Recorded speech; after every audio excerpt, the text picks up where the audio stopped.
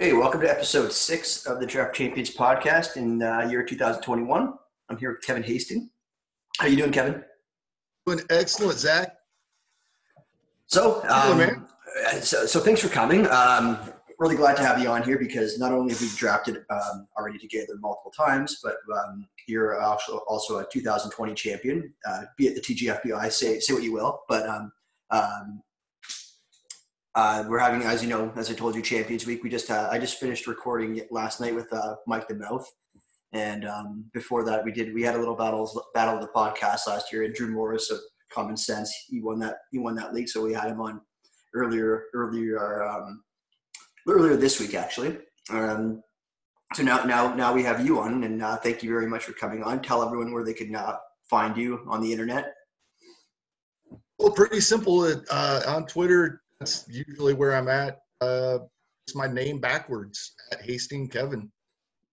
Brilliant. Genius. Exactly. Right. So when we get right into the TGFBI, actually, before we do that, this is sort of off agenda. I want to talk about all the stuff that's happened today, all the news that's coming out of the. I just had a thought that I wanted to share. Actually, not so much a question, but I think it's going to be prospect season this year because all these people are getting declined. All those options are getting declined. Owners are crying broke. They're not broke, but they're doing what they got to do to run a business. It's a business, and people are saying, "Oh well, owners aren't broke." No, they're not broke, but they have a budget. Like when I run a business, I'm not broke, but I still want to hit my targets for the business, and that's what they're doing. Anyways, that's a relevant topic really for what we're trying to get at. But I think you might see certain teams go the leaner route and bring up prospects instead of tendering guys like Jed Jerko or any of a lot of the pitchers that are getting their options declined. Like you see Brad Hand, you see other pitchers. Names escape me right now, but I just throughout the day, just like the news keeps pouring in that decline. What do you think about that? I agree 100%. I think some of the more established guys with talent that had great seasons, like Brad Hand, they are going to get signed for a lot less money than they're hoping for at the moment. That's probably coming be pretty obvious to them today. Yeah. But on the other hand, other guys you mentioned, guys that in the past would have been at a job somewhere and maybe not full time, but a utility guy, the Josh Harrisons of the world, these type of guys, that why give them $7, $8, $9 million when you can pay a guy $550,000? It may be close, if not as good or better, the way that we've gotten into developing prospects in the last few years. Yeah, absolutely.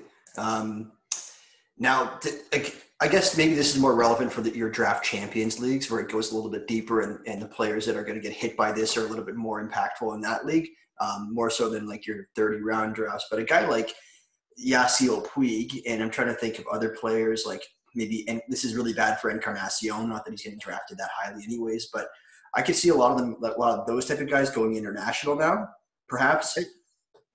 And then players like the guys like the Josh Harrisons that you listed, I could see them just like they're gonna have to accept a really cheap contract, or really like how much better are they than somebody that's toiled away in the minor leagues?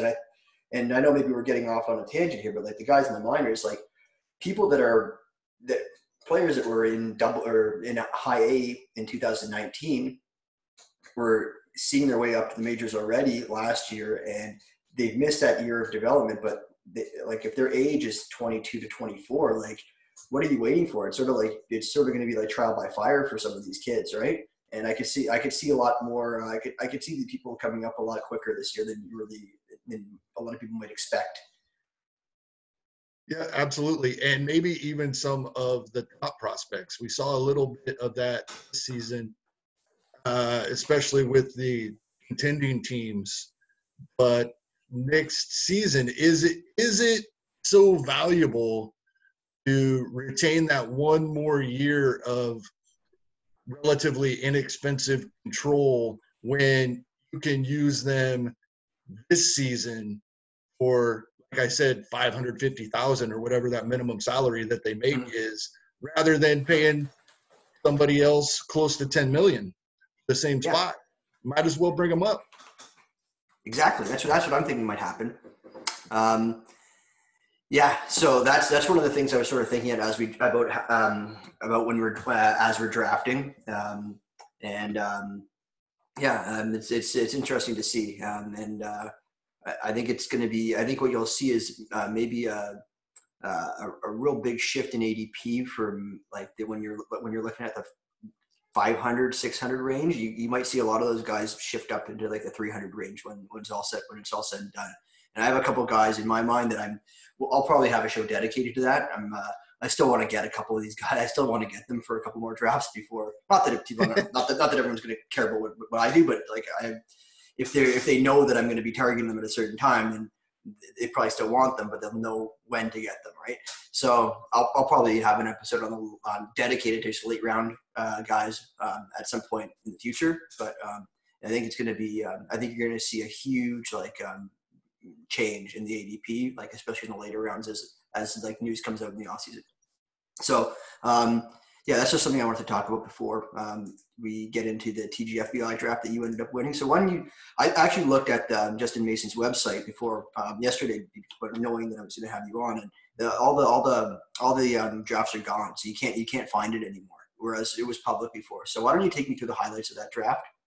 And I guess the first question I'm going to have for you is like if you had to pick one pick from that draft, what was it like? I know there wasn't a one winning pick, but what if you had to pick one, what would be the winning pick? Right, there's never one. I know. As everybody knows, but we understand what you're asking. Obviously, Fernando Tatis Jr. in the second round worked out as well as anybody could have hoped. That worked out for me. And he was really the only my first 4-round guys that did work out. None of them were devastating, though, which helped, right? I had Scherzer in the first round, which he wasn't a first rounder, but that was better than Verlander in the first round. I had Keston Hiura. I had Jordan Alvarez early, but then hit on Jose Abreu in the 5th. When you get later, I was really big on Dansby Swanson, and I know this is coming up again later. Went into last season at his price for last season, I was huge on him. He helped a lot. It was just kind of going back to not being one. It was more that I avoided the landmines, I think. Yeah, and I've talked about that. That second round was full of landmines last year, and I think it's just the way that the draft sort of flows. Maybe you can get into like the first couple. You said you took Scherzer, but maybe after I say this, maybe you'll get into some of the other pitchers that you took that sort of like, I don't want to say fell to you, but it's funny because I'm talking to Rob DiPietro tomorrow, and he won the draft champions leagues this year, and I'm having him on. And he also took Jordan Alvarez, and he took him in, I think, the 3rd round. I don't know when you took him, but I'm just trying to think, and I just thought of this now, like taking him there, deciding to take Jordan there, and nothing wrong with that pick. It was just sort of an unfortunate thing, but it made you pivot to taking certain positions later at certain times. So maybe it just worked out that, I don't know. I'm just trying to think, like it ended up working out for both of you, but you both took a huge zero in a very early round pick for the same guy. So it's sort of coincidental. Obviously the word is coincidental, but do you have any thoughts on that? I think it was probably easier for me to deal with than him. In draft champions, he's gone. In draft champions, you're just done. Mm-hmm. With GFBI being main event style, where we can pick guys up off the waiver wire, it was a little easier to deal with. I disagree with you, Kevin, because I think it's easier for him to deal with because he knew what to do. He couldn't do anything. You had to decide whether or how long to keep him for. That's a way to look at it too. Yeah. It was. When did you drop him? Did you wait until like it was confirmed that he was donezo, or did you hold on to him? I believe I had room. I don't think I Mm, had to make that decision, but I think it was only one extra week. I played him the weekend that he played. right. Oh, so that's good. You got Being the in home. You got the home FBC, run. yeah, I got the home run, and he had a good weekend. And I believe I played him for the first half of the following week, and then benched him when he sat. But I think by the end of that weekend, I think we knew he was gone. I think I could. I think I only had him for one extra week after he came back. So who were your next pitchers that you took after Scherzer? I took Trevor Bauer, Yeah.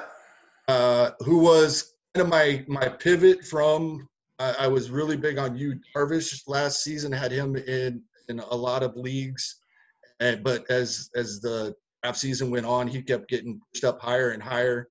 So I wasn't He getting him was. as often, Mm-hmm. and so my fallback from Darvish was Trevor Bauer. That was Um, smart. and then and it was something I think I heard Eno Saris talking about in his rankings that this will probably surprise a lot of people, but Yu Darvish and Trevor Bauer have very similar stuff and command metrics, the ones he looks at, and talks about on rates and barrels often. And so Bauer became my fallback from Darvish at the time. That worked out, fortunately. I was really big on Marco Gonzalez. I drafted him in several leagues Really? later, and he was probably, for the price, he was probably my most valuable pitcher of the season. Now you say you're big on him. Are you big on him for his price this year? Um, I didn't get him in either of our leagues, and so I'm not sure exactly where he went, but probably not because I still like him. I didn't get him in either of the two leagues that we have drafted. I think he's going like he's at a wide range of draft positions. I actually have the ADP from the 3 drafts that I did. Our fourth is coming up. I'll let you know. Awesome. He not Marco Luciano. Marco Gonzalez, 139, 162, then 109. So it's going At quite early. 109, he's getting up there. That's Mm-hmm. what, 8th round. Yeah. I think it's fine there, but it's not somebody I'd be targeting at that point. I wouldn't mind Do you ending see up a, with him. It's do you in see that a, point where if you took if for me personally, if and you kind of brought this up in the rundown for this a little bit.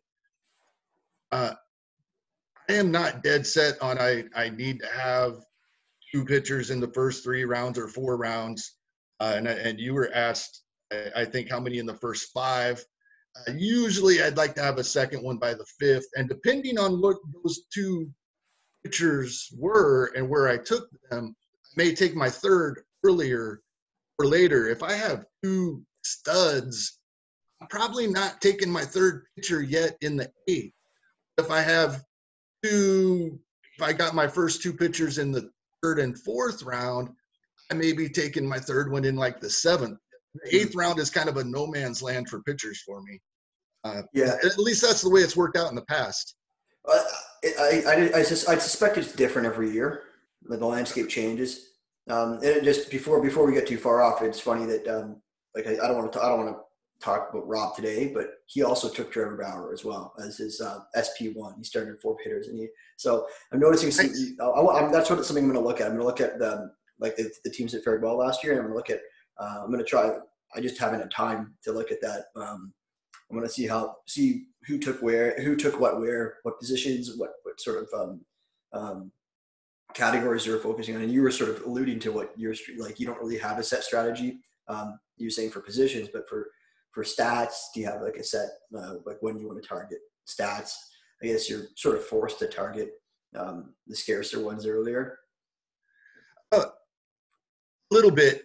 I'm not big on, and I'm having a little, at least so far, a little swing on this opinion a little bit, but I'm not big on the high stolen base guys, even the top ones, which sounds crazy, but When you say that, are you referring to the top ones as in like Mondesi, or are we talking about like Trey Turner? I'm talking about the the early first round, Okay. 5 category guys, because I don't like counting on those stolen bases. If that guy gets injured, you're done. Yeah, And I agree with you, but like you're not talking about like Acuna Tatis guys, right? You're talking about right. Well, Tatis last year in the second round was great. I'm talking about, and I don't think it matters if you take in the first round. If he stays healthy, you're going to be fine. It's more about roster construction, building your team around how you do that. For the most part, typically in the past, I've been just get a few stolen bases from everybody, and that yeah. was my main strategy in 2020 was the 5 stolen base guys. Bryce Harper ended up getting more than I expected, but I was counting on, 7, 8 from him. That's a lot. This is when we were drafting from You're counting 162. on a Though. 7-8 from Bryce Harper. That like extrapolate that. That's like almost 20. No, this is when at the time we were drafting from Oh, okay. 162. My bad. Okay, I thought Yeah, you meant for the short season. but those types of guys going into 21, right? Mike Trout, I don't expect him to start stealing a bunch of bags again. It's not going to be a 0. Right. And I just like those spread out throughout. So that is one strategy that I've stuck to pretty consistently over the years. And of So course, you're going to have you're a out on guy or two Mondesi. that's going to get you more than that. That ended up being Tatis. It ended up being Dylan Moore was great this year. Guys like that. Oh yeah, no, Dylan Moore was not drafted in those leagues. I don't think. No. He was a guy that like coming into last year, like he had some potential, but after last year he looked so bad. But he's a guy that he's interesting. He's an interesting player. So are you out on? You're in the camp that you're out on Mondesi. You're with me on that. I was, but I'm coming around. The reason I've been out on Mondesi has more to do with being a Royals fan and having a hard enough time with the ups and downs and streaks and injuries, watching them play every day and not wanting to worry about that on my fantasy teams as well. So are you from wrote there? down, I put this tweet out several days ago. Over the last 2 seasons, he played 161 games. So that's building in all of his injuries, all of his streaks, all of his bad. And in those 161 games, hit 260 with 15 home runs, 84 RBIs, 91 runs, and 67 stolen bases. That's what his steamer projection that came out yesterday is right in line with those. And it's got me, it depends on where he goes, right? In the first of these 2 drafts I did with you, went with the 8th pick of the second round. I'm not there. Then the second one, I had the 8th pick, and he was still there with the 8th pick of the third round. Well, let's give it a shot, see what happens. Oh, so you took him? I did. I took him mid-third round. I'm not there for mid-second round. No. So, are you from Kansas City? Pretty close by, near Omaha, Nebraska. So I went to a lot of games in Kansas City growing up. So how many hours away? How many hour drive is that? About 2.5. Okay. So you remember? I didn't know actually where you were from. I think it was 2015. You beat my Blue Jays out. Yes. I remember that. I remember that year. I remember where it was. That sucked. I guess for me, but not for you. No, that was the first year I was actually living in Hawaii. But the previous year, 2014, even though I lived in Texas, a buddy of mine who lived in Tulsa, Oklahoma, and we bought season tickets because we bought into the fact that they were going to make the postseason, and we wanted good seats when they did. So we had dugout box seats that were cheap because they'd been horrible for 30 years. That's sweet. And then we had them for the postseason. It was awesome. That's sweet. So how long have you been a Royals fan for? As long as I can remember. George Brett is the first player I remember knowing who he was.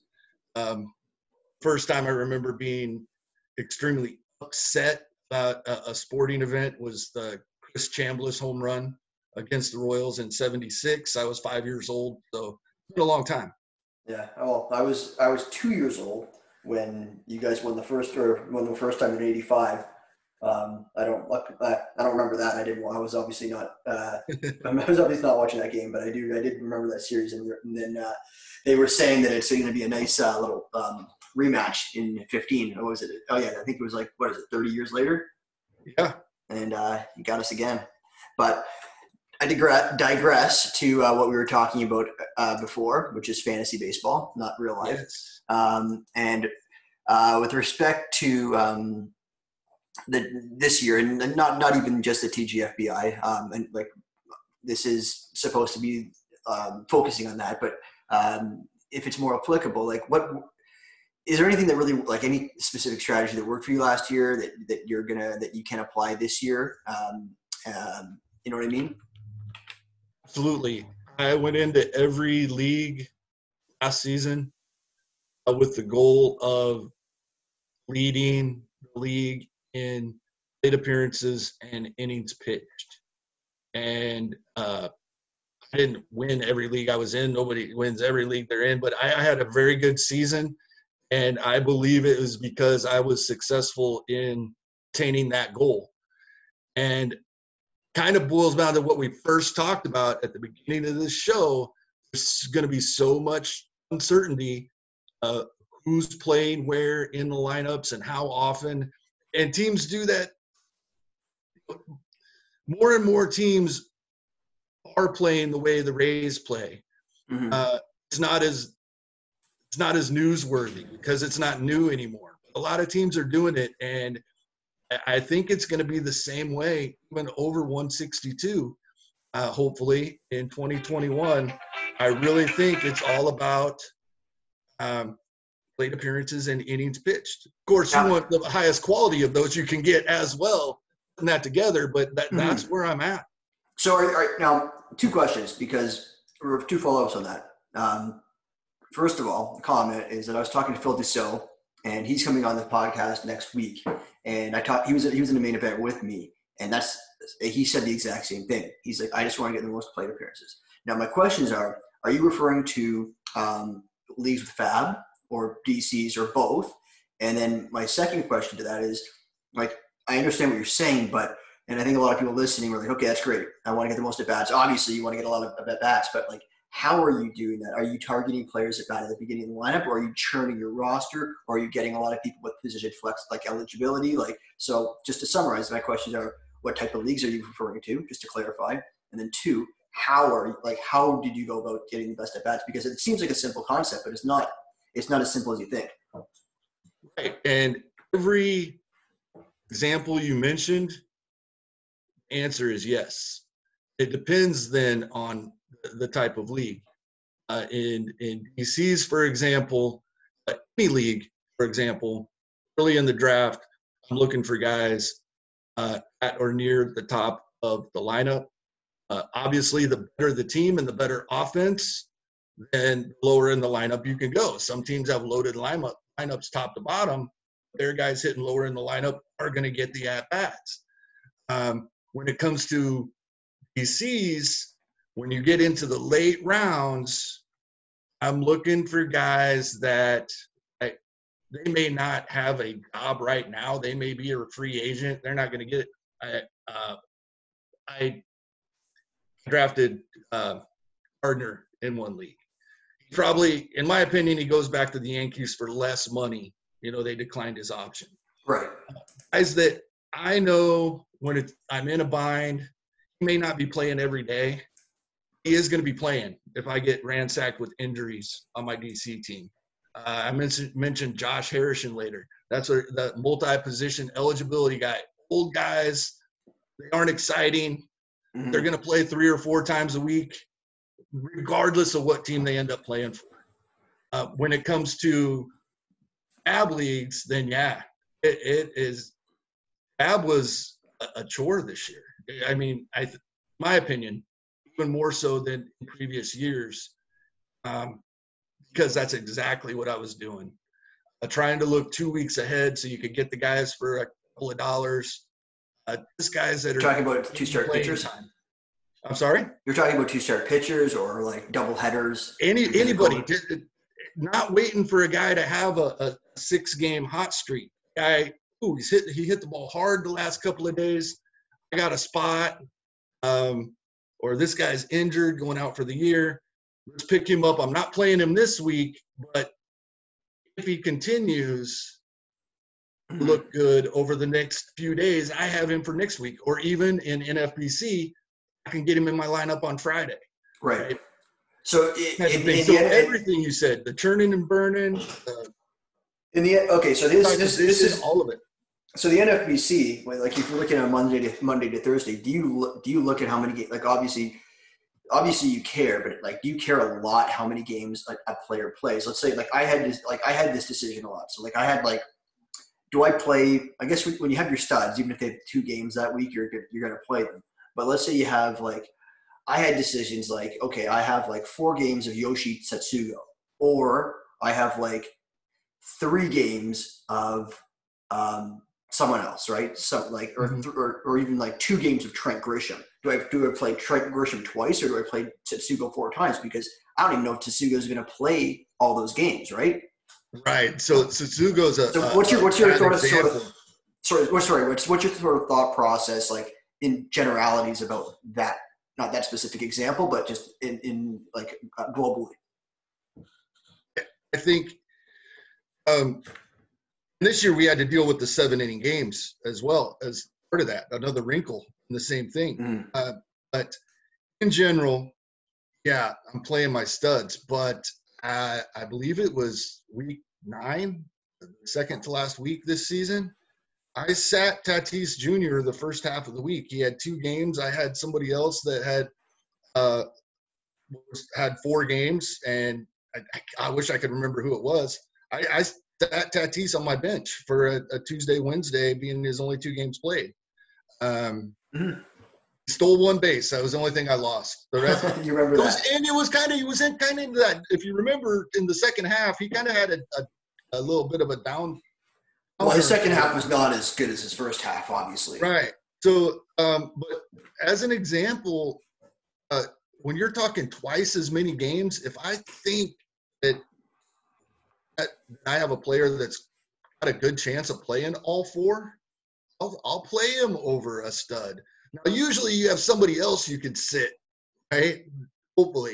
You've got a little bit of position eligibility. This year you didn't have it. This year you might not have had that option with all the shit that was going down. Right. So usually, hopefully it doesn't come to that decision. But in general, when you're getting down to other players, you know, good players, but not the superstars, I'll play the guy that if I am fairly certain he's going to get more playing time over those 4 days, I'll play him above the better player. So I'll tell you, you sat Tatis. I'll tell you a crazy story. In the DCs, I had a lot of Tyler Stevenson, the catcher on the Reds, right?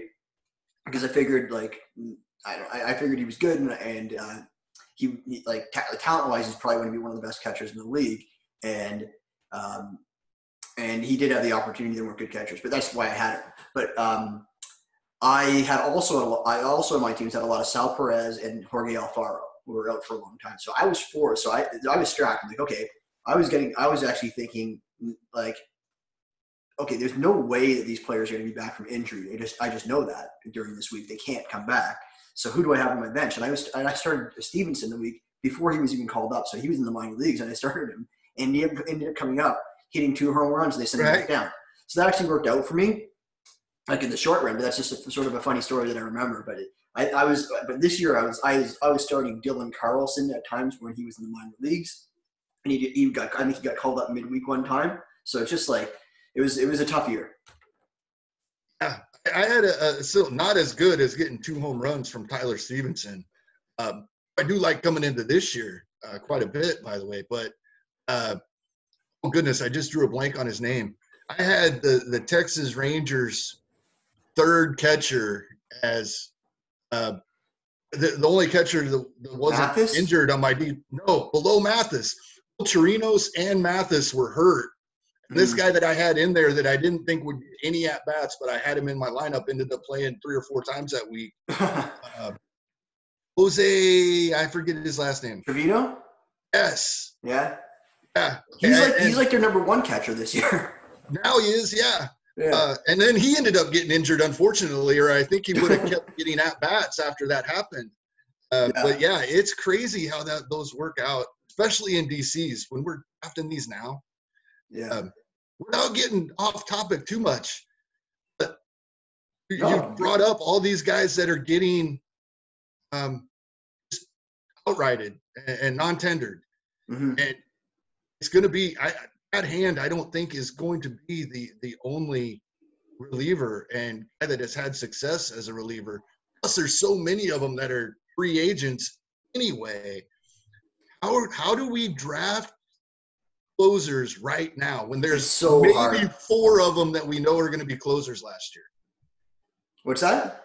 There might be 4 guys that we can be certain are closers for the team they're going to close for. I don't even know if the Minnesota Twins closer is the closer, to be quite honest. Right. I don't know if Kenley Jansen is their closer. I took him early in one of the drafts, but like before he started to look kind of bad. That's really tough too. Like, and to your point, okay, so let's say you don't get one of those sure things. How do you go? Like, okay, how do you go? Are you more like, do you start grabbing column A, or even that's even a bad example, that's too early. Like, do you start grabbing like a Crichton on the Diamondbacks and players like Daniel Hudson, or do you just go and say, I want more quantity, and I start getting really good relievers near more of them, like near the end of the draft, like get your Stalmounts, get your like AJ Minters, get your like just really good pitchers, like with good ratios, and in hopes that talent wins over opportunity, because like you don't know opportunity. Like there's so many like it would take too long to go through all the teams because there's just too many examples of just messes right now.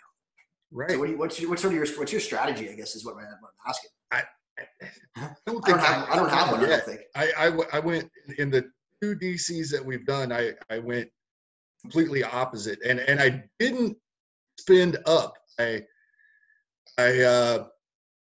think I went Montero and Jeffress in one of them, just hoping that if these guys performed well, I think they're under control for next season. They're young.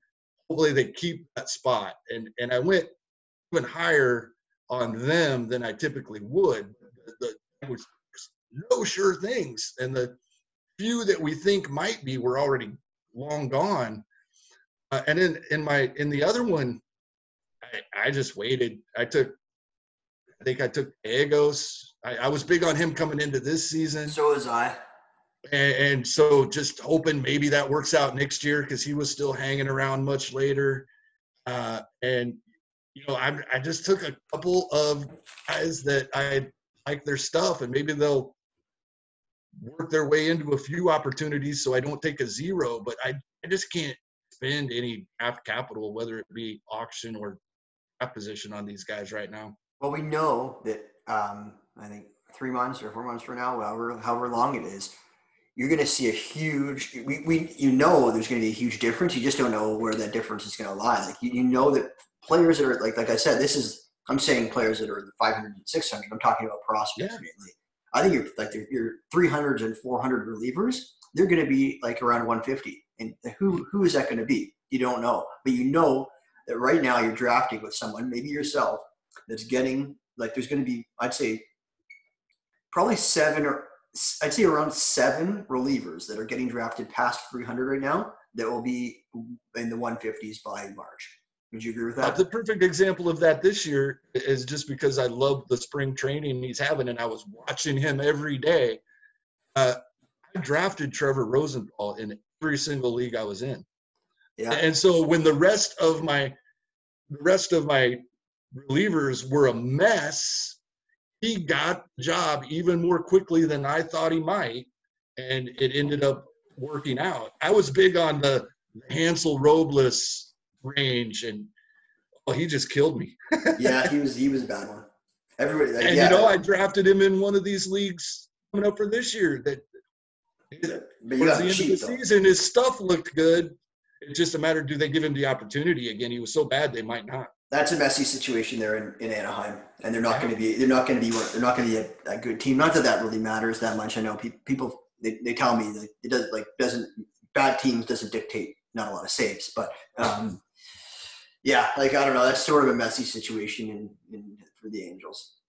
I think But that's the thing I'm having the biggest trouble with in these early drafts is, and you can't just completely leave it alone. You need something, and I don't even know what I feel is even a good plan right now. I feel like yeah, I feel yeah, I agree. I feel like you need something. Like I'm not going to spend right now. I'm not going to spend like an early pick on it. Um, but I feel like I need to just sort of like it's sort of like you got to flush the money down the toilet somewhere. It Right. feels like, and it's like okay, ninth round, okay, like fuck, like the last draft I was in, I took Colin, who's not signed for the White Sox. I'm like okay, here you go, and really. How that can really work out for you because you take him and then you grab his backup and then you might luck into two closers if you go somewhere else. It happened to me one year where I had Colin. I think it was like Seattle or something, and then I drafted him. I drafted him in the back and his handcuff, and I ended up with two closers. I don't think it worked out for me well in the long run because I think one of them probably ended up being terrible or something like that. But yeah, and like another example this year was I drafted I in the thing my third draft. I've done this. I'm in my fourth right now. I drafted Brad Hand in like I think pick 92, but then I made sure to get Karinchak earlier than like I made sure to jump Karinchak, so I got both of them. So it's not all bad, but I did wait like quote unquote waste Yeah, a and pick. his price is going to skyrocket now that Brad Hand was. So you got good value on that, I'm sure. Oh, absolutely. I think he's going to be. I was saying this to Mike yesterday. I said Karinchak's my CL1. He's my closer one off the board. I don't know. Probably not a popular opinion, but like who you got there? You got Hendricks and Hader, right? But I think Cleveland, like they have great pitching, and I think he's going to be. I think he's just a great pitcher, right? Yeah, absolutely. I think he might be a fourth rounder in the main event. And Hendricks is a free agent too. I mean, You mean after if this he year? goes, what's that? After this year? No, right now, Tim Hendricks Oh is yeah, a you're right. free You're agent. right. He is. So So, yeah, yeah. you know, He's probably a if a closer team like somewhere. the Yankees that likes to stockpile these guys wants to bring him in to, to replace Ottavino, who wasn't nearly as good as what they signed him to be, and he's no longer a closer. It can Yeah, happen. it's not a lock, dude. That's a great point. Just going to look at what do you want to get into next here? I'm just pulling up our agenda. Um, one of the things I want to ask about, we sort of almost touched on this, but like players that had like, it's not going to be a normal season. Like what we talked about how crazy last year was. I don't think it's going to be completely normal next year. Like I think personally, you can bank on the DH again. I think you can. I are you pushing up players that already had COVID because COVID's not getting? I don't think it's going to be much different in March. Like the people getting the virus. So I think the players like Cameron Jansen, Justin Turner, whoever else had it, I think you're not going to have to worry about them sitting out 2-3 weeks anymore. Soto, probably, right? I don't know. It's for me. It's not as much that they already had it, but it's more of the guys that had it. I am assuming that's why they had down years. And I'm not pushing them up. I'm taking the discount on guys like Moncada, on guys like as much as it scares me to have anybody that plays for Tampa count on them in my lineup every day. But Austin Meadows is another good example. I don't think these guys were themselves, and we can say that about anybody in a 60-game season. Those guys, we have something tangible to point to Mm-hmm. that maybe they're just the energy levels weren't back. And so not necessarily pushing them up. I think I like them where they're dropping down to. Right. Now, any players like these wouldn't be huge names, but like you do have to sift through in your mind which players like had that off like really bad season. Like we know like some of the players you mentioned and like Baez, you expect to bounce back, but like players like there are any players like okay like this is not like this just so happened 2020 just so happened to coincide with them falling off the cliff. Like, what about like an Elvis Andrus, like someone like that?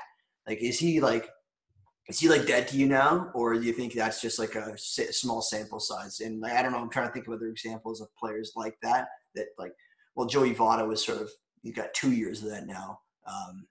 But like, like, are there any players like maybe I'm trying to think of a better example that's a more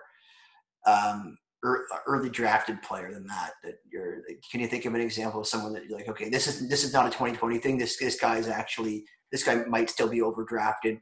Like I guess examples like I'll throw out some names that to help just give you food for thought. Altuve, Bryant, Donaldson. I guess you can't really put Correa in there anymore because he looked pretty good in the playoffs.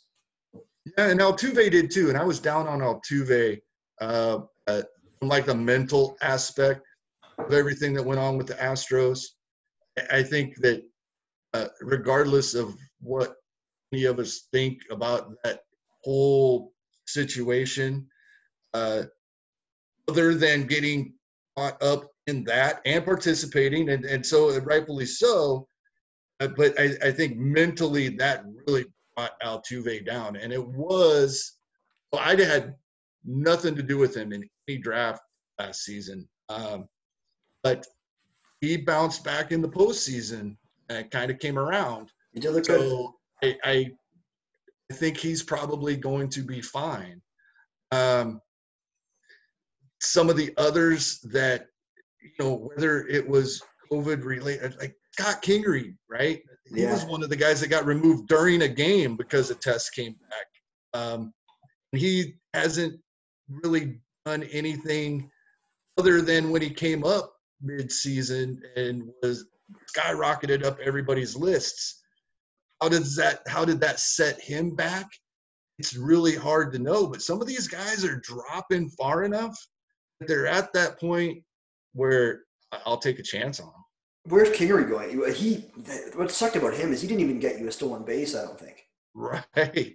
So that's a big part of where he was getting drafted in the mid 100s last year. That was why he was getting drafted around the same time as like a lot of Lourdes Gurriel, and they sort of went opposite directions. Yeah. Where's Kingery? I'm just going to check where Kingery's going this year. I'll let you know. And did you get him in any of the drafts? I didn't. He went 358, 391, and 289 in the three that we did on Fantrax. So yeah, I think the 300s is all right. Yeah, we're getting up to right around like 300. I'm just looking at some of the guys. Looks like I was filling in multi-position guys, which he would fit that bill, and some backup pitchers at that point in these drafts. I remember looking at him several times, but I didn't pull the trigger in either one. He went in the 270s in the NFBC draft that we're in right now with Mike. So he's going in the late 200s probably is where he's going to fall out just because of that upside still. Yeah, I think it's that because he's got two things. If you're looking for upside that not everybody is in on, he's got both that he's young and he could still be developing and becoming better, and he's got maybe he wasn't himself and wasn't completely healthy for the COVID reasons, and so there is the opportunity there when you're at the point 20 rounds in. That's a point where you can afford to be wrong. Yeah. Yeah. So I'm just looking at what we're going to talk about next. So before we get into like some of the ADP of our drafts, I just want to. I have a couple notes on the drafts, like specific to your draft, that I wanted to ask you about. But how big are you on projections, first of all? Because you mentioned Steamer came out yesterday. I looked at it, and like I think the innings, like the pitchers look like it's all fucked up still. They have Alec Mills pitching 223 innings, so they probably have to refine that. I have mixed emotions about projections. I love looking at them when they come out. I do understand the point of view of, well, have skills, not projections. At the same time, without putting too much into it, without completely counting on what you think the projection of a player is, I think you do have to have some sort of number in your mind, right? You can't just say this guy has speed.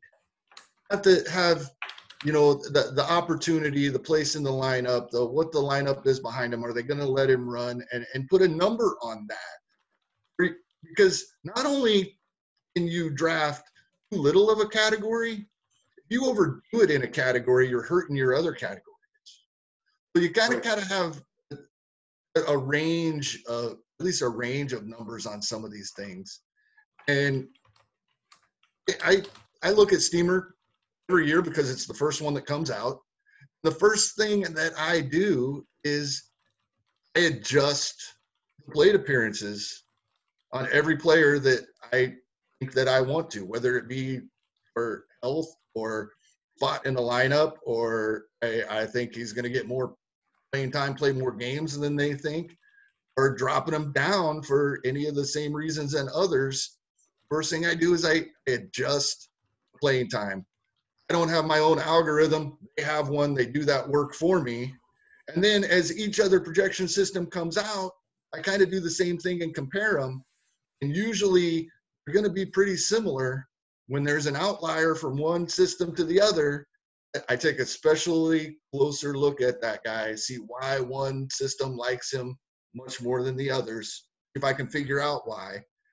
And so I do pay quite a bit of attention to the projections without paying attention to what the actual projections are. Yeah, I know that does make sense because I'm the same way. I think I don't think they're so much useful like for them like in a vacuum. Like I wouldn't base my team on those projections because I'm not going to look at like Christian Yelich and say, okay, Steamer says this, I'm going to now change what I think about this person.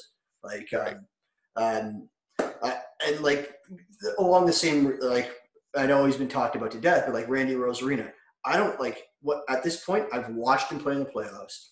Whatever the analytics say about him and whatever his projections are, I do not give a shit about them because I've seen him. I know what I think about him. He's a type of guy where any sort of like analytics means nothing anymore with a guy like that. I think with you value him. I have in my mind. I think he's going to do this during the season, and that's how I'm going to project him. I think nothing that anyone's going to say really is going to sway me. So there's certain players like that, and also I look at them.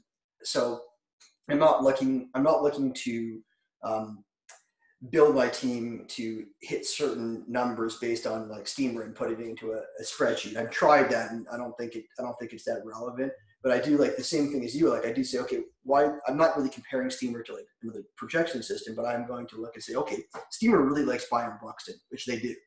Steamer really likes Alex Bregman, which they do. Steamer really likes other players that are maybe less known. So then that makes me sort of look into them more deeply. And that's, I think, sort of what you're saying, right?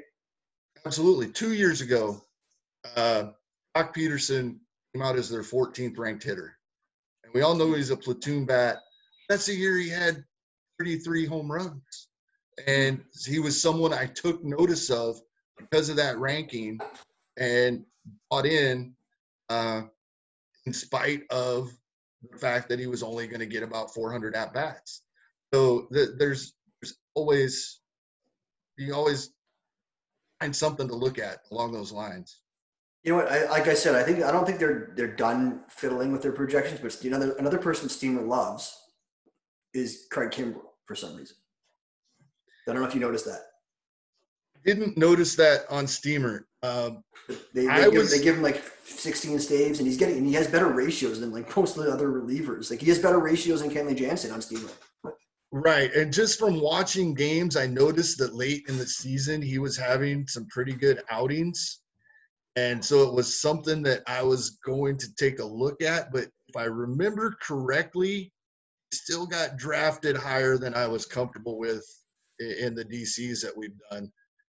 Just because even the guys we're not sure about are too expensive for me. Right. And I think a good way to summarize myself, how I treat the projections is I treat the projections very similarly to how I treat StatCast. I'll look at them but if I were to build my own projections, I would start on this is what I would use to build my projections. Actual past results, expected plate appearances, where they're batting in the lineup, and I would use basically stats above replacement, or like using some sort of I guess standing gains points to assign, not just like I wouldn't say and this is what I want to try and look at this year. I don't know if I'll have the time to do it, but like Mike Trout, like I don't really care if he hits, like Mike Trout hitting 40 home runs doesn't mean anything in and of itself. Mike Trout being 20 home runs above replacement value, that's what means something. So I think what I think would be really valuable is to create a projection system with just like replacement value. So for example, like Fernando Tatis, stolen bases are worth 7.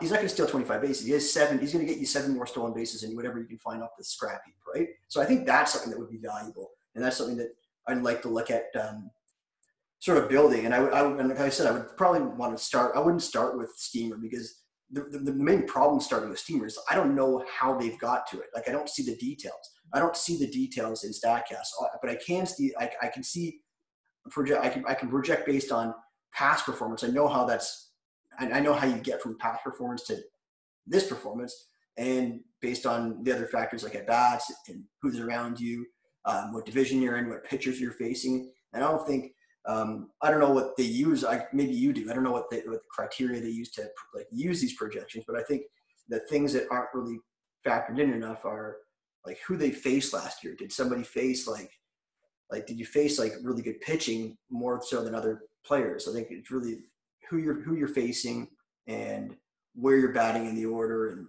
and what you've done last year is important. I don't know what they're using in those projections. Like one thing we knew going into last year that they were not using was barrels, and that was until. Sorry, you said barrels. Barrels. Yeah, so there was barrel just a rate bit of a spot last year. So that was one of the adjustments I was making. Like, and this guy, when I was looking into 2019 compared to 2018 barrel rates, that was something I was adjusting to with the projections. Well, then Riccardi mid-season came out with the Bat X. So now he's got that included in his projection system, and we know that. What was really cool is I was talking to Alex Chamberlain last offseason. I asked him, knowing that about hitters, what was it about pitchers that we should be looking at that are not included in the projection? And he said quality of contact. That's why Kyle Hendricks outperforms his projection at least a full run in ERA every season, is the projection systems don't look at quality of contact. So he brought up, the Wobacon, the Wobacon. And so I started looking at that to add that another aspect to adjust what the projections were saying about pitchers. There's all kinds of adjustments we can make. But yeah, I get back to your original question. I kind of do start with the projection systems as the base and then make my adjustments. First, like you said, again, and I started with the first thing I go to is plate appearances. Guys like Hanser Alberto and Victor Reyes last year, I was extremely confident they were going to get a lot more at-bats than Steamer or any of the other projection systems had them projected for. And it worked out. They were both great for where you drafted them last year. Yeah, Victor Reyes especially. Now he's going quite high this year. So you talked about I think you're talking about certain stats that maybe aren't in projections. When you look at like the more advanced stats, if you had to pick call it one stat that you really want to look at, maybe barrels. That you're not going to, that's really not apparent in projections or stats. What's something you're really looking at? What's the first thing you're going to go to? Last season, it was definitely barrel rates. I spent a lot of time looking at that. And because Derek Carty's projections are one of the last ones to come out. I don't think they come out till like after spring training starts. I'm probably going to start there again because I don't know that the other projection systems added that. I haven't heard that they have. And I think I'm going to stick with that quality of contact with pitchers as well. I think that's the two. Yeah. I think I'm just trying to think. Now that you said quality of contact, First stat I look at for that is the Will Bacon weighted on base average on contact. Will Bacon. Okay, so I think I'm trying to think. Wouldn't Julio Urias be very high on that? I'm trying to remember. I think he's one of the guys. I looked at that before, and like I said, I didn't know. I never knew what these projection systems use. I never took the time to really dig into them. But so it's interesting that you say that some use barrels and some don't, and then you're saying none of the projection systems use like a Will Bacon. I got that. Once again, I listen to so many podcasts, but that was something that I picked up that Eno Saris had said on Rates and Barrels about this time last year, maybe a little later into the off season, that none of the projection systems have barrels. So that's what I started looking at to adjust a little bit. And then that's why, Derek Carty, the bat, that is usually the last projection system added to Fangraphs as we're approaching the season. After the season started this year, he incorporated not just barrels, but other StatCast metrics into his projection system that hadn't been in it before, and he called it the Bat X. So he's doing it now. I don't know if anybody else is or not. Right on. So let's before we get going, and I know we've taken a lot of we're taking probably into an hour right now. We're into the second hour of our show. We're not gonna go 2 hours, obviously, but I want to talk about some of the some of the ADP observations from the drafts that me and you did together. And one of the things that me and you were talking about offline during the drafts was Swanson. You already mentioned you were big on Swanson last year, and he went really early in our first draft. I'm not going to say who took him. Not that I don't think he cares that much, but I think he went in the 40s. Was it 49th overall? Shit. So he actually I don't know if you have the ADP up pulled up in front of you, but he actually didn't go that high in the next two drafts. Well, in the second one, he went 68th. He only went one round later. Wait, no, maybe a little later than that. Pulling it up. Swanson. 67th. 67? So he went one round later in the second one. In the third one, which I don't believe you were in, he went 99. So that should make you feel a little bit more comfortable about getting him. And then we are in our fourth one, which is actually being drafted on NFBC. I ended up getting him at 7.5. So what would that be? 6 rounds would be 90. So 95. 95. So in the 90s. So in the early mock, I took him in the 8th round, so about that same spot. That's the range where I'm comfortable. That 4th and 5th round, I can't do it. The thing about him last year was it was twofold. One, we all knew how deep the shortstop position was. And if you got too carried away with that belief and kind of just missed out on everybody, it was still there for you. Also, it was great at the spot he was going as a middle infielder. But with that depth that we still have at shortstop, I'm not taking him in the 4th or 5th round. Right. Yeah, that makes sense. I agree with that. What else happened in this draft that I wanted to ask you? Tigers. It seemed like just I'm not trying to give away any of your secrets here, but you're great. Like there's a trio of the Tigers pitchers. You got Mize, you got Skubal, and then you also got Matt Manning, who didn't play last year, but there is a little bit of trepidation with his injury. I don't know how. I have no idea the severity of that injury. It could be very minor, or it could be Tommy John surgery. But they did underperform, but they are very talented prospects, as we know. They're going like as you're talking. I'll look at their ADP. I'll let you talk. I'll let you give me your thoughts on those guys, and while I look up where they're going in these drafts. Especially in these in DCs, I fill in with a lot of bench pitchers fairly early, typically. At least I have in the past, and continue to so far this season. And those are guys that fit in that range for me. I didn't even realize that in one of these two drafts I had Skubal, Turnbull, and Mize on the same team, which is probably why you brought up this question. I didn't even realize that it had happened until I was back looking at these teams a little more closely a couple days ago.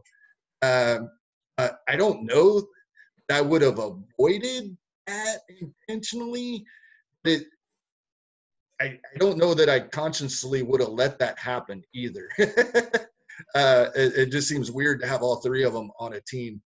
But they're in that range. You know, I think I might have drafted. I like Skubal best of the three. That's a the fourth now because you said with the injury concerns. I probably am counting on him as one of my top 9. The others are bench guys that I guess it's the strikeout upside that he has over Mize, because Mize is going very consistently. I looked it up. He's going like in the mid to high 300s, and where he's being taken to those 3 drafts are very consistent. Skubal has a bit more of a variance between where he's being taken, but he's definitely going earlier, and that's by your own accord.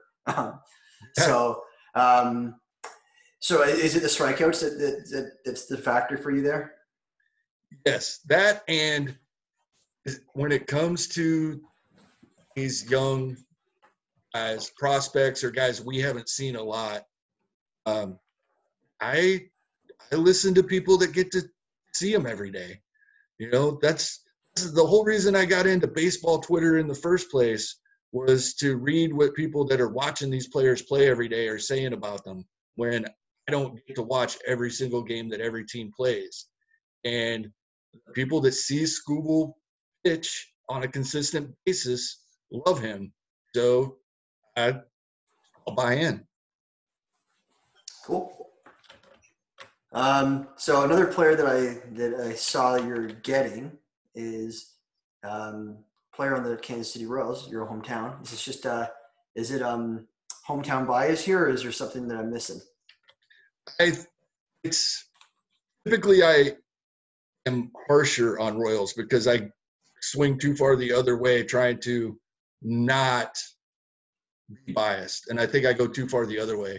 A great example is 2 years ago when he was undrafted in pretty much every league. I never bought into Hunter Dozier was breaking out. Didn't have him on a single team.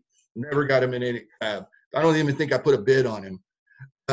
So when there is a Royal I like a big one this year was Trevor Rosenthal, because I really liked what I saw him doing in the spring, mainly the no walks. But Bobby Witt Jr. was the talk of Royals camp in the spring and the summer. He played at the alternate site. Everybody's from top to bottom seems to love what he's doing. And this ties into what we talked about at the very beginning. We have another year of control of Maikel Franco, who performed, I think, better than most people expected. 38 RBIs in this season was absolutely fantastic. But he's in his 3rd year arbitration, and the estimate on Baseball Reference is $8 million. Why pay him $8 million when you have a 5-tool player that everybody says is ready when there's a spot ready for him? Is he ready? And that's where everybody says he's ready. And so when you can pay him $550,000, why pay Maikel Franco $8 million? It kind of ties right into what we talked about at the beginning of the show. So when you're talking there, I think I didn't look up both drafts, but I know one of them 39th round. You're talking almost 600 players in at that point. That's worth a shot for me. So do you think he could do what like Bo Bichette did 2019? This year? I think in his first full season, absolutely. Well, not even full season. When did Bo come up? When did Bo come up in 2019? I don't know. I think maybe July. I don't remember. I I believe that there is a better than decent chance that we see Bobby Witt Jr. by the end of April. If they wait, and it depends. I don't know if most definitely if the schedule is adjusted again, it will. But I don't know the whole Super 2 thing, how that even is working out with how this season was and what next season may or may not be. But most definitely, I would think we see him after that date. And like you said, Bo Bichette in July. And yeah, that's the type of player we're looking at. If he gets up and gets the at bats, that's what I'm at. Wow, I didn't expect you to say that he might be up at the end of April. That's I'm just looking at his age and where he's played. I don't have that offhand, but I think isn't he like 19 or 20, like 19 years old? He was old for a high schooler, so he was drafted out of high school. Okay, I'm looking right now. He's but 20. He He's 20. He'll be 20. He'll be 21 in the middle of the season. So he's a little older for his draft class. But he's never played above rookie. He doesn't have any stats above rookie ball. That's why personally, maybe I'm wrong on this. I just like wrote him off. I'm like this guy, like for redraft. Yeah. I just said okay, not paying attention to him because of that. Maybe I'm wrong, but I know I value your opinion. So now I'm considering. Now I'm going to go look at it. I'm gonna start Googling for the rest of the night. We're in a tough spot, right? Because of not having a minor league season. We don't have a lot of news about a lot of these players. How high would he have reached last year if there was a minor league system? Maybe Double A, and then maybe like if he reached Double A last year, then you'd be seriously considering promotion this year, right? Yeah, and a lot of these guys, we're going to have to either totally discount them or maybe throw a dart at a guy or two or trust some of what we're hearing from some of the coaches at the alternate sites. A guy in my dynasty leagues that I made sure that I have just based on alternate site coaches and what they were saying is Brennan Davis. Now, I have no idea if there's any chance he's coming up this season. I haven't drafted him in any DCs. But just the fact of only information we have is from coaches that were at the alternate sites. Scouts weren't even allowed in. So different things we hear, we're going to have to take a chance on some of them. Right. So another guy, just now that we're talking about, I'm just thinking about right now, another guy that I'm surprised is being drafted is, I know we're talking about our teams, the Royals and the Blue Jays, but Austin Martin, he's getting drafted in a lot of these drafts. What are your thoughts on that? I'm not touching him. I don't know. I just because he just got drafted. He's never played in the minors really. He had an alternate site maybe. I don't even know. Right. So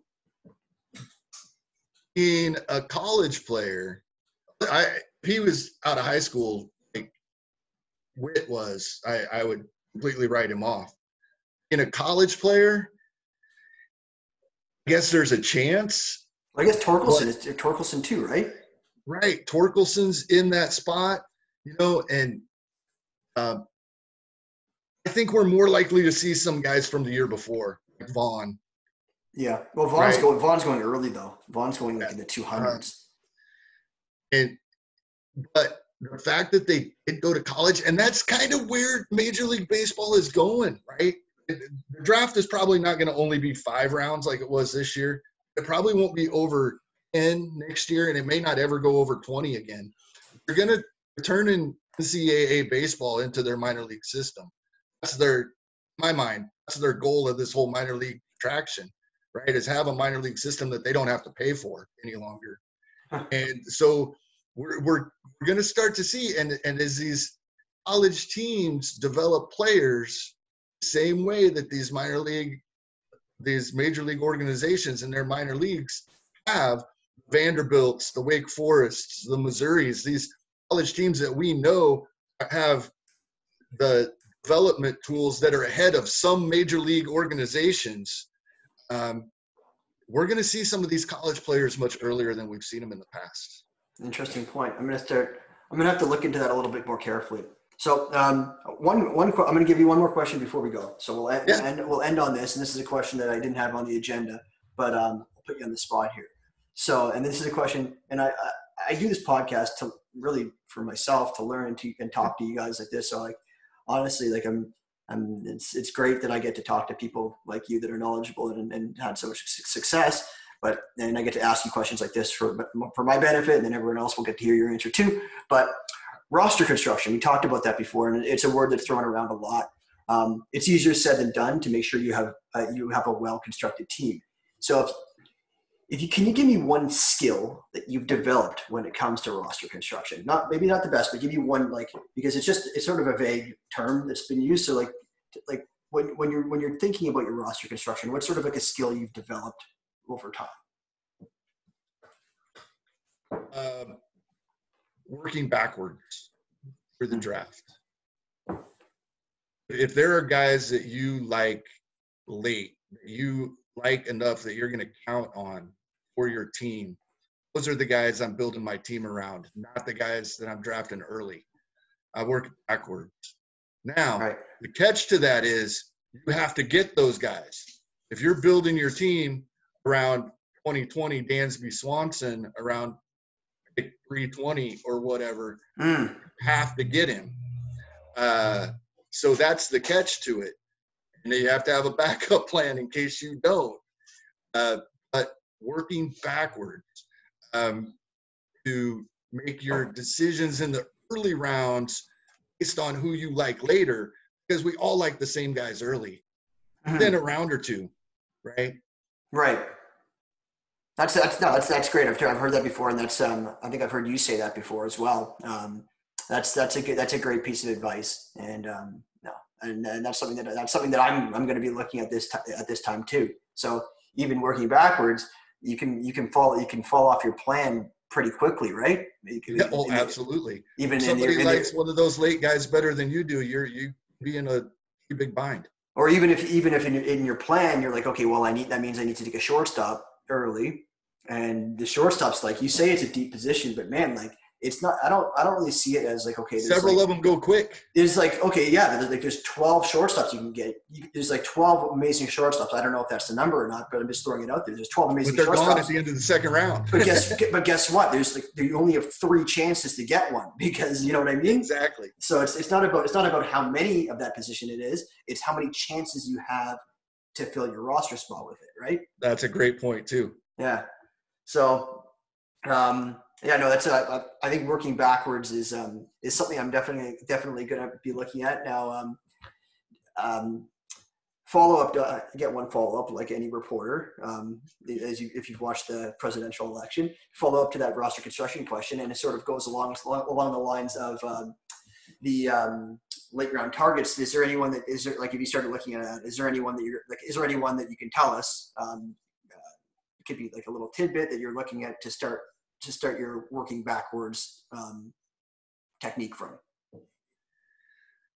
I don't know that there's anybody really late yet. One thing apparent to me, and I didn't pay a lot of attention to when we did our second DC, and these ended a couple of weeks ago, so we did them really early. But I ended up with guys like, I had Wilmer Flores on both teams. I got and I think I might have took him quite a bit earlier in the second one than I did in the first one even. And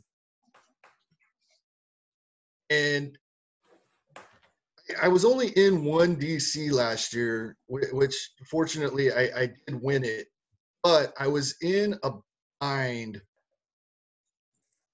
more often than I wanted to be.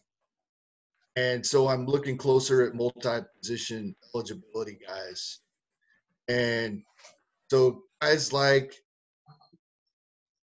Wilmer Flores, guys like, let's see, I'm looking really quick here at one of the drafts that we did. I was kind of surprised to see Jared Walsh available as late as he was. at least in one of these drafts. I think he's going to get a good share of the at-bats for Anaheim this coming season. Yeah, I took him in the first one we did, right? Yeah, a little bit earlier. And yeah, I might have to edit this part out because I don't want anyone to try to be. I agree. I agree with you. I might have to take this part out, Kevin. Sorry. It's all good, man. I'm joking. I won't. But I'm just joking. But yeah, no, I agree. That's and I got him in the one that we're doing right now, and I got him in the first one we did. I forget why I missed out. You took him in the second one, right? I was just looking at it. I took him in the 15th. I don't know where you took him in the first one. I took him earlier than that, but I'm just trying to figure out why I didn't take him.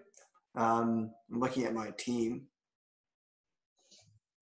So where would you have you took him in the 15th? What the hell was I thinking? Where were you picking from? In the second one, I was picking 8, so right in the middle. Which, by the way, there it is. I think is awesome this year. Yeah. Okay. You know what? You should never have got him there. If you look at who I picked before, like in the 13th and 14th, and well, maybe not the 15th, but yeah, you should never have got him there. I shouldn't have let that happen. Well, I think I thank you for letting it happen. No problem. And I know Steamer projects him for, I think, 102 games, and we'll know more throughout the spring. And I know we got bit by him a couple of years ago, thinking he was going to be back. He's going to be back in a couple of weeks. He never was. He was never healthy.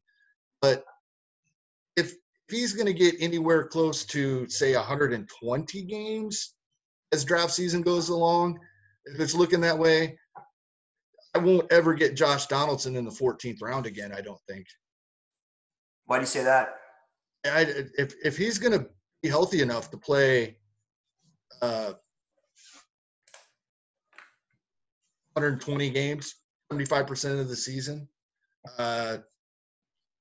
I think he goes way higher than that. Okay. Really? And I don't know. I think people are just going to be scared off of the injury. Like, he could say he's as healthy as he is. He can say he's in the best shape of his life. I don't think drafters are going to believe him. I've talked to at least 2 people that said that he's fucking finished to them no matter what. I understand. We went through a season and a half of he's going to be back in 2 weeks and never was. So. Yeah, 2 of the guys I talked to a lot. I'll mention their names. Mike, my mouth, he said he'll never drafting him again. And then John Fish, both of them said that they're not touching him ever again. So I think there's going to. I think when you get to that point, you can afford it. Well, man, he's going after, like, Donaldson's going after Chris Bryant. He's going after Brian Hayes. He's going after Alec Baum. And he's going around a lot of, like, he's going really late. So I can see what you're saying too. I'm not, like, completely off of him. I usually want to get a third baseman. I usually want to fill that spot because I'm not really comfortable waiting that late. So where Brian's going, I'm not comfortable risking having nothing, right? And he could be nothing. So I really want to, like, the question is, do you really want to take Josh Donaldson as, like, your corner at 150 and get your corner that early with someone like that? I think that's sort of the question. Yeah. It's going to be – I talked about when I was talking with Justin Mason a couple weeks ago, and he was in one of these drafts with us.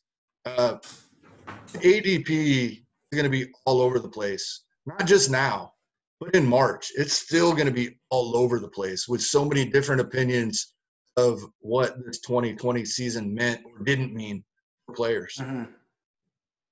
Yeah, I agree. I think it's going to be fun. It's going to be fun. Absolutely. Yeah. There's going to be guys you think you can get late, and all of a sudden they go, Dansby Swanson goes at pick 49. Yeah, I know. Guys that you think, I'm not going to get him. I'm not willing to pay that price. And 3 rounds later, he's still sitting there and like, okay. Do I want him? Why is he still there? Yeah, it sort of throws off your plans. Yeah, you got like you said, you got to have multiple plans coming into the same draft. Definitely. All right, Kevin. Well, thanks again for coming on. I know I took up more time than I had promised, but why don't you tell everyone where they can find you again and remind them, and anything else you're working on, or what else you're doing. It's my name backwards on Twitter at Hastings Kevin. Nothing going on specifically at the moment. Getting geared up. Probably get something out here within the next month or two. Get back into doing more regular podcasts like I had been. I did 2 a week for almost 2 years, and then took this once the season started, the season off. But in that itch again. That's why. Thank you for having me. This is awesome.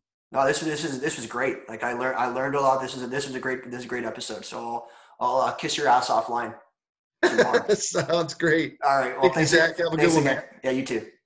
Bye. Bye-bye.